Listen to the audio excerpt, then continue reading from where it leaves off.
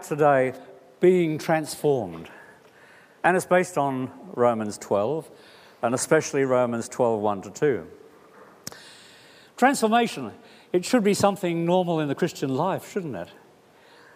I thought on the issue of transformation during the week when my daughter Deborah sent me a photo of her. She's just a week or two away from giving birth.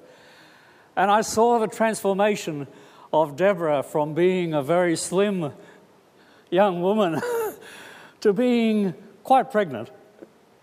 And I know from experience, because I have 5 children and 10 grandchildren, that the way it should go is that the child that she gives birth to will grow up. And that child will be transformed into something remarkably different. And just as we honour and have joy about a young child, I think there's also a place to have joy about how people grow into adults as well. But it's the same in faith, isn't it? That we don't just stay with where we were at the very beginning. Just as you and I would be very unhappy if the 30-year-old child threw a tantrum every time they didn't get what they wanted.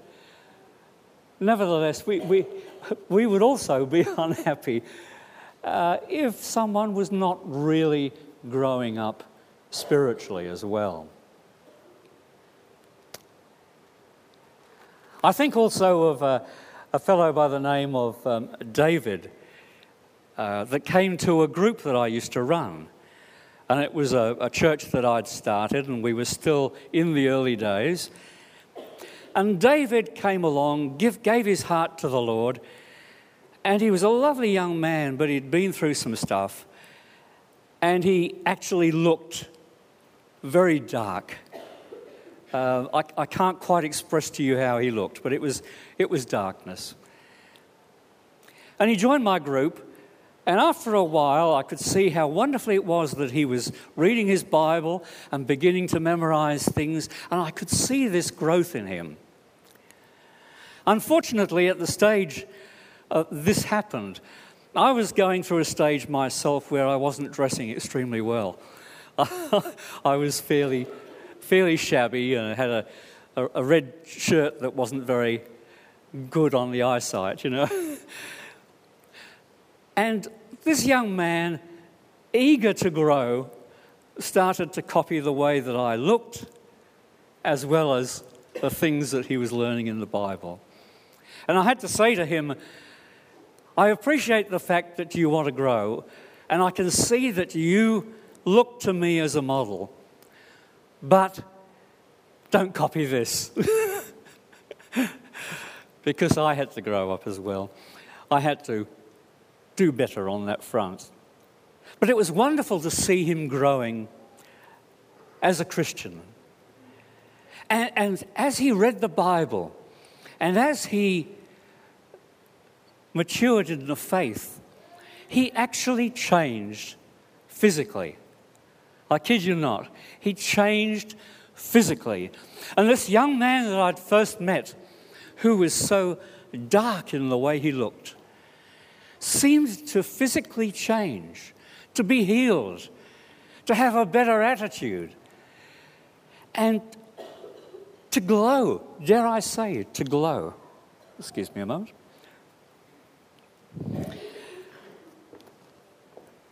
And how wonderful it was to see that growth.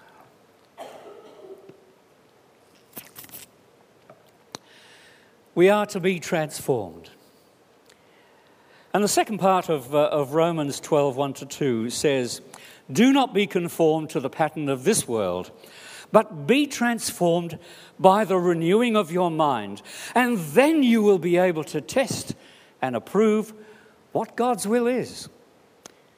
And what is his will? It says, his good, pleasing, and perfect will. And I believe that if you and I, even as mature Christians, allow ourselves to continue on the path of transformation, that you and I will also leave behind the darkness, leave behind the things that have broken us, leave behind the things that have damaged us, and that we will in time, if not already, shine. I think that people who knew you years ago will look at you now as a Christian and say, I think you changed. I can see that you've changed. It's not just a matter of getting a few years older, but you have changed. And this remarkable change can only happen, really, by the power of God and us being willing to let God work in us. The context is that Paul had just finished talking at the end of Romans 11 about the mind of God. And he will go on to say that we need to understand who we are in the body of Christ, that is the church. To turn away from the selfish life and understand that everyone is gifted in various ways by God, and that the ultimate goal is love. Back in Romans 11, Paul says, verses 33 to 36, "Oh, the depth of the riches of the wisdom and knowledge of God! How unsearchable his judgments and his paths beyond tracing out! Who has known the mind of God? Or who has been his counselor? Who has ever given to God that God should repay them? For from him and through him and for him are all things. To him be the glory forever." Some Bibles refer to this section as a doxology. And literally, doxa means glory, and the second part of the word logia means saying. So it's a glory saying. Another way of looking at it is this is a short hymn. You see, Paul is so swept up in a hymn of praise as he is thinking about this mind of God, this wonderful mind of God. And it's natural that he should then turn to the state of our minds. And as he worships God, he turns to how we should renew our minds through the leading of God. And as we consider this portion of scriptures, several questions spring out in my thinking. The first is, what does it mean to be transformed? What does it mean? And what is the goal of transformation? And thirdly, what should motivate us to undergo this transformation? And lastly, what does one do to experience transformation? Let's have a look at them in order. First, looking at the definition of transformation. As was said earlier, the New Testament Greek word for transformation is metamorpho, literally metamorphosis. And it means to change from one form into another. And that's why we often get the pictures of the butterflies as we think about the chrysalis growing and the butterfly coming out. It's a micro picture of metamorphosis. In the New Testament, it's used to describe what happened to Jesus on the Mount of Transfiguration in Matthew 17, 1-2. And also what should happen to us as Christians as we know God more and serve him well, again in Romans 12. And Paul is encouraging Christians to undergo a complete change, which under the power of God will result in change of character and change of conduct. And I know many of you, as you think back on your lives, will realize that how you behave and how you think and your conduct, whether you're in front of people that you know or not, has changed. And it's changed because you've been transformed. And you've been transformed because you've allowed God to come into your life and do that work. So, we are to be proactive in this process, but the process is achieved by God's power, not ours. Rather, it is submitting wholeheartedly to God that we are changed into another form and we become, as 2 Corinthians 5:17 says, a new creation. Isn't it wonderful that the process of change in our lives that God brings is so great that we can actually be described as a new creation? We are recreated. Secondly, let's look at the goal of transformation. Why do we do it? Why do we want to do it? Well, Paul says in 2 Corinthians 3:18 that it is to become essentially like Christ. He says this is predestined by God in Romans 8:29, and it's the purpose of being a disciple. Why are we a disciple? We are a disciple to be changed and become like our teacher Jesus, Luke 6:40. And it is the goal of the Christian life, Colossians 3:9-10. And as well as becoming like Christ, this involves living like Christ. That is, if we are changed inwardly, then it's going to show, as I said, in our behaviour. I know when I look at my life that it's not the same as it was many years ago. And the credit goes to God. We will present our bodies as living sacrifices, holy and acceptable to God. This is what Jesus did in Hebrews 10:5. And this is what we also do, as alluded to in Romans 12:1. The Bible tells us that by doing this, we prove that God's will is good. In a sense, by doing this, by allowing Him to work through us, we display that God is good. Because people will look at our lives and know that you couldn't possibly do that by yourself. I know who you are. I know who you were in those days. But they will look at it and see that you're transformed. And somehow they will understand that God has been at work in you. If you're like me, you'll probably wonder why some Christians, however, never seem to experience as much transformation as I think God would love them to have. It could be said that they stay caterpillars rather than becoming butterflies. Do they lack motivation, perhaps? Is that the reason? So let's look at motivation. What motivation do you have for being transformed? What motivation do I have? Well, here are some thoughts. The fact that God is merciful to us is a motivation. The fact that when we've given our lives to Jesus Christ, we actually love God. We love Him. That's a motivation. On the mercies of God. Throughout the books of Romans, Paul mentions the mercies of God as reasons to be motivated. There's freedom from sin in Romans 6:16-18.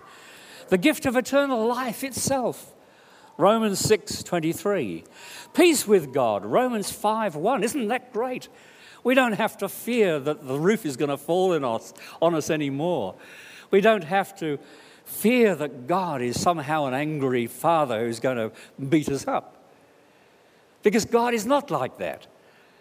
And we begin to experience that God is not like that. And in that peace and in that reassurance, we access the grace of God, Romans 5:2.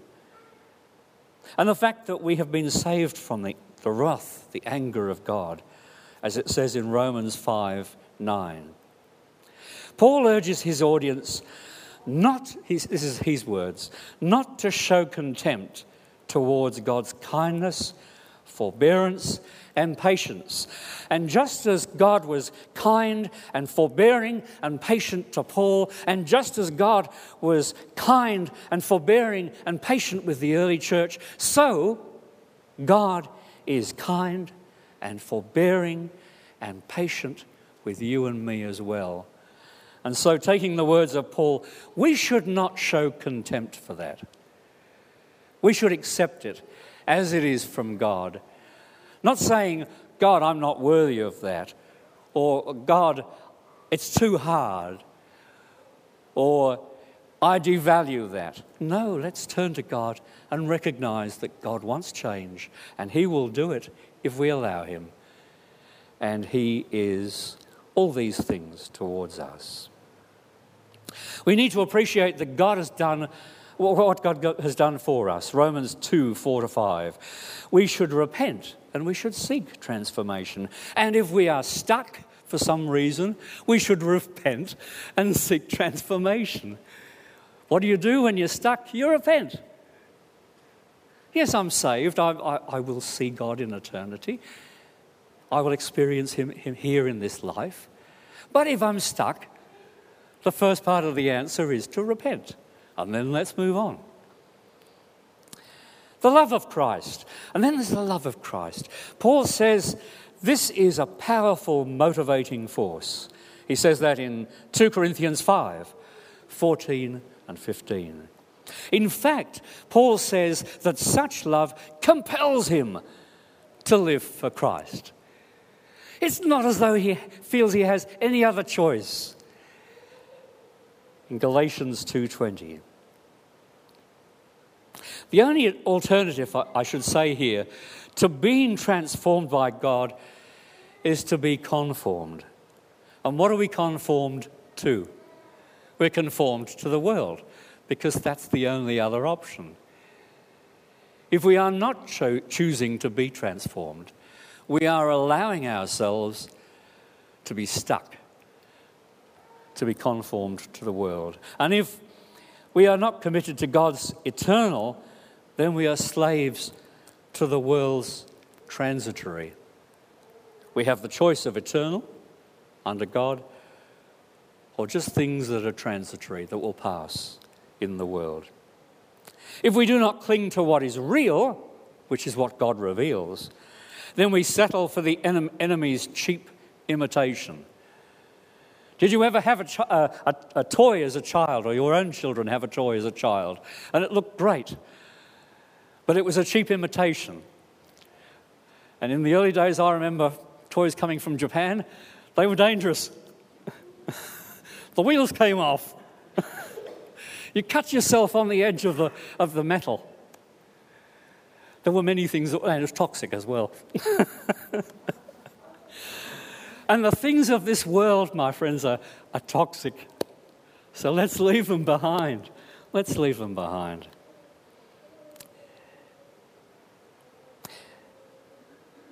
Are we going to settle for being fake Christians? Or are we going to open our hearts and minds to transformation? You see, we can do all the things that Christians do, but it's really fake news. We're really just part of the culture. But God calls us to so much more than that. He does that because He is glorified in our transformation. But He also does that because it benefits us to be transformed. Transformation is a process. When we authentically give our lives to Jesus, we begin to experience the working of God in our lives, as it says in Colossians 2, 11-13. Even if we are long-standing Christians, as I've said, if we authentically give our lives to Jesus again, then we will experience a fresh work of God in our lives. This is not just a closed system, but God wants us to grow. And in this space, we experience renewal by the Holy Spirit. Let's allow the Holy Spirit, who God sent as our guide and our protector through life for eternity, let's allow Him to change things in our lives, to let us grow, as it says in Titus 3:5. We are then, as it says in Romans 6, 3-8, we are then able to walk in something called the newness of life. Not the oldness of life, but the newness of life. And looking at my own life, and you may feel the same, I'm really glad that there's newness of life, because the oldness of life wasn't too good. It looked nice in the shop. It shone, but I cut myself on it. The wheels fell off. Unless we allow our minds to be renewed, we will live superficial lives. Okay, let's look at the renewing of the mind. The process of transformation is really quite simple. It says this, and I'm thinking of what it says in Colossians 3, 1-2, and also Romans 8, 5. It says, set your minds on things above and in tune with the Spirit, in order to renew your mind. Meditate, contemplate on God and His Word.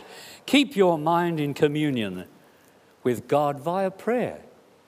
Involve your mind in spiritual worship by getting together often with other Christians. Now, we don't always fit together quite as well as we would like, but we will learn things in the midst of that. And God will, thank God, God will help us through that process. Involve your mind in spiritual worship by getting together. Do not neglect getting together, it says in the Bible. And with renewed minds, it becomes possible to put off the old, put on the new, Colossians 3:2 and 3:5-10, to put away sin and to live a life that is patterned on Jesus Christ. We can live according to the Spirit, as it says in Romans 8:5 and 8:13. So, we talked before about Christians who don't seem to be making any progress, and sometimes that will be us, and we have the need to repent. What hinders many Christians, and the problem some people have, is that they have failed to allow God to renew their minds. A mind that is on a starvation diet cannot be renewed easily. We need to feed on the Word.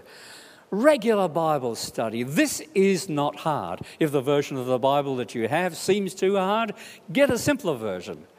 It's still the Word of God. You will still have revelation while you're doing that. And in the process, you will change. There was one woman who's a scientist, I forget the name at the moment, but she talked about the fact that as we read and continue reading, especially the Bible, our minds are changed. Now, I mean, that's obvious. We begin to think differently. But she talked about the fact that the brain actually rewires itself.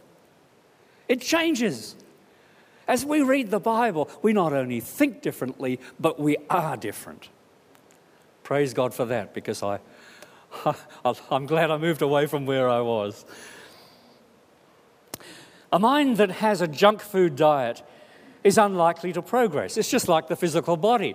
You know, if I eat at a takeaway all the time, well, I'm going to gain weight, I'm going to lose physical ability, I won't be able to walk that hill. I may not have a partner because I won't look attractive. All sorts of things come into play. But if we have a junk food mindset, and we're feeding on that diet, if we're looking at trashy movies and novels perhaps, and even worse, we're going to become what we focus on. And that may not be a very good thing if that is our focus. So let's focus on what God reveals of Himself in the Bible. If we're focusing on the wrong things, we get the wrong results. There used to be a song years ago by a Christian rock band that talked about rubbish in and rubbish out. You can tell how old I am. And it was a computer term that they were actually calling on. If you put rubbish into a computer, that's what you're going to get out. And if it's true of a computer, it's doubly true for us. Let's keep an eye on what we feed ourselves. And if we allow ourselves to become stiff rather than flexible, we will break rather than grow. in the process of change that God desires for us. So let's narrow this down. We have been called to be transformed into the image of Christ. At the front end, you and I all know that that looks terribly intimidating. But how do we do it? We take a step. And then we take another step. And then we take another step. And before long, we will change. And we'll look back and say to ourselves, I don't think I'm who I used to be. And God says, praise God. Thank you. Hallelujah. We have all the motivation we actually need. I've just mentioned God's mercies to us and Jesus' love. We can start afresh by allowing God to wash us clean from our past. We have a past, but we can be washed clean of that. We can be healed of that. Yes, I know, it's a reality, it's there, it's history. We don't deny it. But we can be washed clean. And having been washed clean, and having been empowered by the Holy Spirit, we can move on. We can start afresh by allowing God to wash us clean of the past. We can allow our minds to be renewed by focusing on things above. And where will we find many of these things above? As you read the Bible. God wants to give us complete makeover. You've seen the shows on TV, you know. Not only the houses, but the people. I mean, a remarkable difference. My goodness, I wouldn't have believed that wreck of a house could possibly have become this, worth 5 times as much. God wants to give us a complete makeover. He has provided the means, which is Jesus and his death and resurrection, to remove the deformity caused by sin. He has provided the tools, the Bible, prayer, fellowship, and other believers to fashion this new person you and I are either in the process of becoming or can become if we have not started. And the final question is, are we letting God into all of our lives?